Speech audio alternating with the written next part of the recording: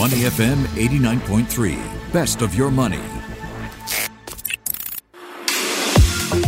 Market View Minutes with Michelle Martin on Money FM 89.3. Today in Market View Minute, we turn our attention to China, where state funds have reportedly stepped in to support the stock market. Chinese stocks have been in a bear market amidst concerns about property market debts. Remember China Evergrande, as well as regulatory crackdowns on tech, education and other sectors. Yesterday, the CSI 300 index was down almost another 2.5% when China's so-called national team started buying. By the end of the session, most of those losses were erased.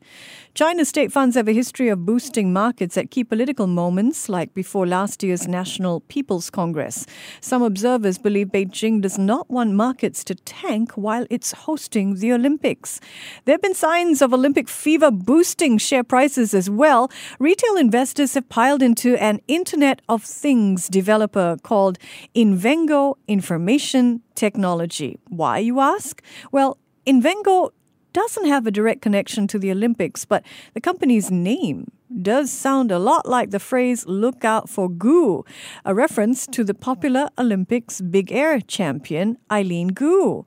Another company that's doing well is Anta Sports, ANTA. It's the official sportswear partner of the Winter Olympics, and its shares are up by more than 6%.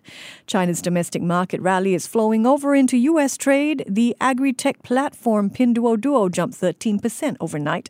Alibaba gained 6%. Overall, the Nasdaq Golden Dragon China Index, which tracks firms on U.S. exchanges that conduct a majority of their business in China, rose nearly 4% overnight. It still has a long ways to go, though, to recoup its losses. The Nasdaq Golden Dragon China Index is down 60% from its record highs last year.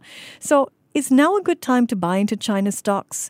You definitely need a strong stomach and a high appetite for risk. But if you think that Olympic fever is set to continue and that Chinese state funds will keep buying, consider taking a closer look at China's markets as well as Chinese companies that trade overseas.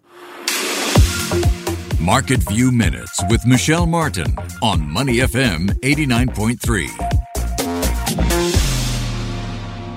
To listen to more great interviews, download our podcasts at moneyfm893.sg or download our audio app. That's AWEDIO. Available on Google Play or the App Store.